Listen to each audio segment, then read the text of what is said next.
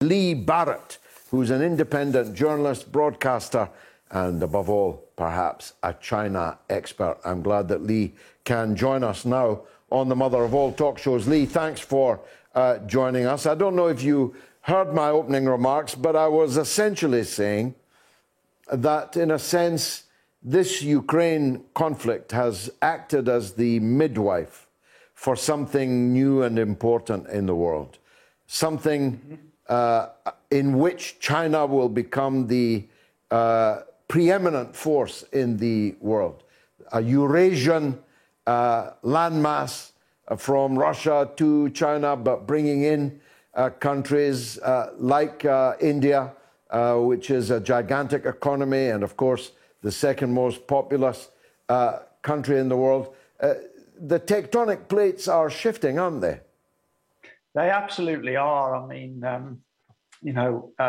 we see just before the Olympic Games that China released a statement with Russia to sort of talk about how they're getting a closer relationship on things like that, and that's very much to stand up to what they see as the bullying of the US, because the US want to retain their hegemony, and it's causing them a huge problem that there's an economy that's, well, in purchasing power is already bigger than them, so they've imposed all these sanctions on China.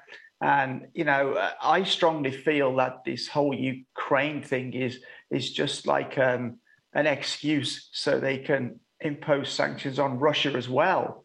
Yeah, but it's pretty self-defeating, Lee, because, I've argued this for a long time, that as a matter of statecraft, to drive Russia and China ever closer together, to the point where you now could not slip sixpence between them, and that's not going to change, is a piece of madness from a Western statecraft point of view. It's not a mistake that Brzezinski or Kissinger ever made. They spent their whole lives trying to ensure that China and Russia were as far apart from each other as was possible. Well, absolutely. And this is almost like the unintended consequences of American policy. They obviously tried to split Russia and Europe, but in doing that, they've pushed Russia closer to China.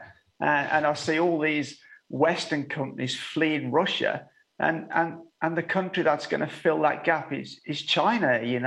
Russia are energy sort of stable. They produce their own food. They've got no problems there. But there's going to be this huge hole in the market in Russia for consumer goods. Well, who are going to fill that? It's going to be China. And as regards energy, you have the US saying that they won't buy Russian energy. Europe obviously can't because they're dependent on it. But China are able to take all the energy Russia have got to sell, and the wheat and the metals, we haven't even seen Russian sanctions properly yet. Now, they could really harm Europe. And I see on social media all these people saying, oh, we stand with Ukraine and X, Y, Z. And yet I just wonder whether they'll still be standing with Ukraine when their household bills are, 200, 250 pounds a month higher than they are now. I just think there are people scored a massive own goal. Yeah, there are people whose energy bill is going to be bigger than their monthly income. People on benefits, for example.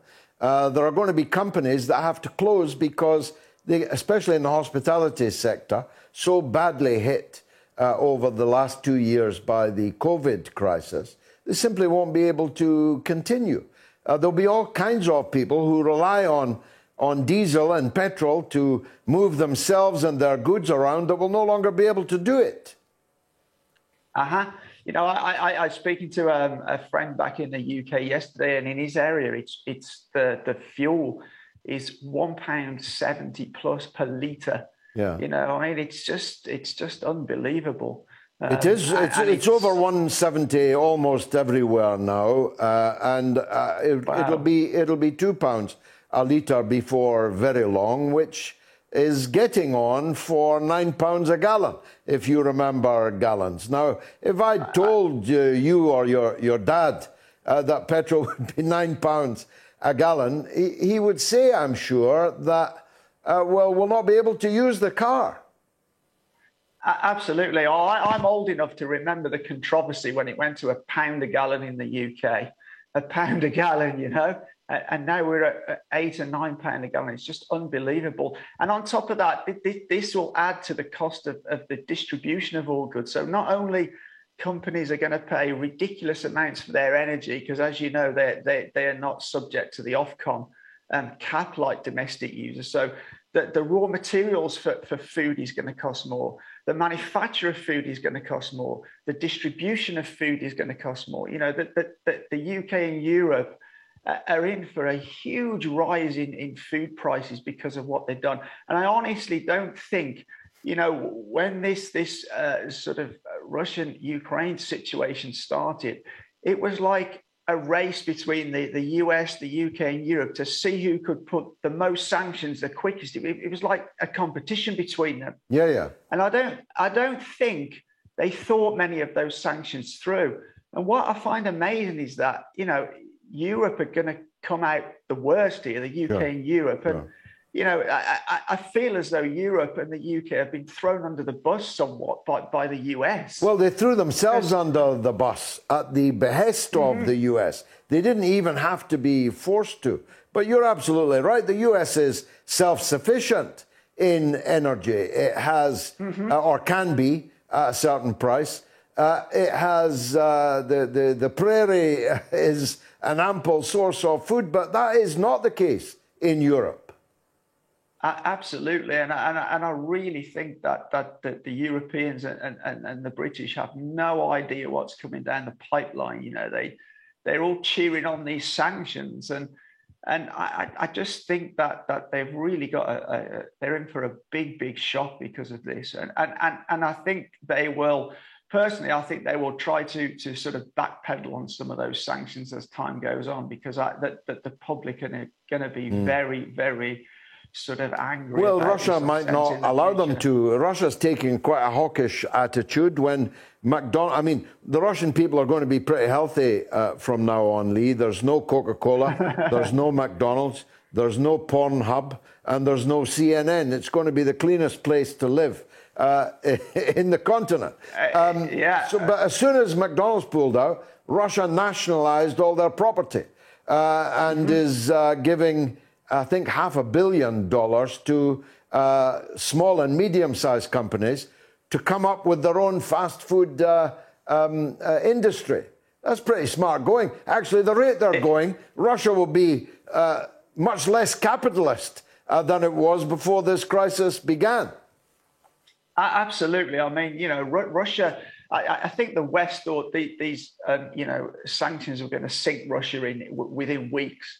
And Russia are used to sanctions. You know, they've dealt with them before, and they'll deal with them again. And I think the West, you know, the EU have already said they've maxed out their financial sanctions. Germany have completely shot themselves in the foot. You know, it won't be German cars going into Russia. It'll be Chinese cars. It won't be German consumer goods and European consumer goods. It'll be Chinese consumer goods. So I really think China are in a very strong position to fill that vacuum. And I think it's also interesting to cite the phone call that Blinken made to Wang Yi, the Chinese foreign minister. I think he probably wishes he didn't make that call, because China firmly told the US that China believes that it was squarely them that created this problem. And, you know, it's up to them to use diplomacy to sort this problem out and not add fuel to the fire, which is what they are doing. China very much sees that US are just pouring fuel on the flames by introducing more sanctions and continuing to suggest they're going to send billions of dollars of weapons to Ukraine. And don't forget the mercenaries, Lee. These mercenaries are increasingly the way of war of countries like the United States and others. Yeah, absolutely. I mean, it really seems from the actions of the US that they want to drag this war out for as long as possible. And as you alluded to earlier, Biden, it's his perfect excuse now to hide what the problem is in America, inflation. Oh, it's Putin's fault. How the hell is it Putin's fault? It squarely sits with Biden, this one. Yeah, they're banking everything on that. I myself predict that it will not work. That people will say, well, is it Putin's fault? But even if it is, we can't do anything about him. But we can do something about you. And I feel that a lot of political turbulence is likely to occur in Europe, in Britain, which doesn't do much in the way of political turbulence, but even in the United States. Now, look, in the time we've got left, I'm fascinated by your story. You've got 340,000 subscribers, and you're in China. How did that happen? How did you get to China? How did you start blogging? And how did you get this enormous audience? Okay, so I've been coming to China for 15 plus years, and I've lived here permanently for the last 4. And I started coming here initially on business. I was having products made at factories, and I kind of fell in love with China. It's an amazing country.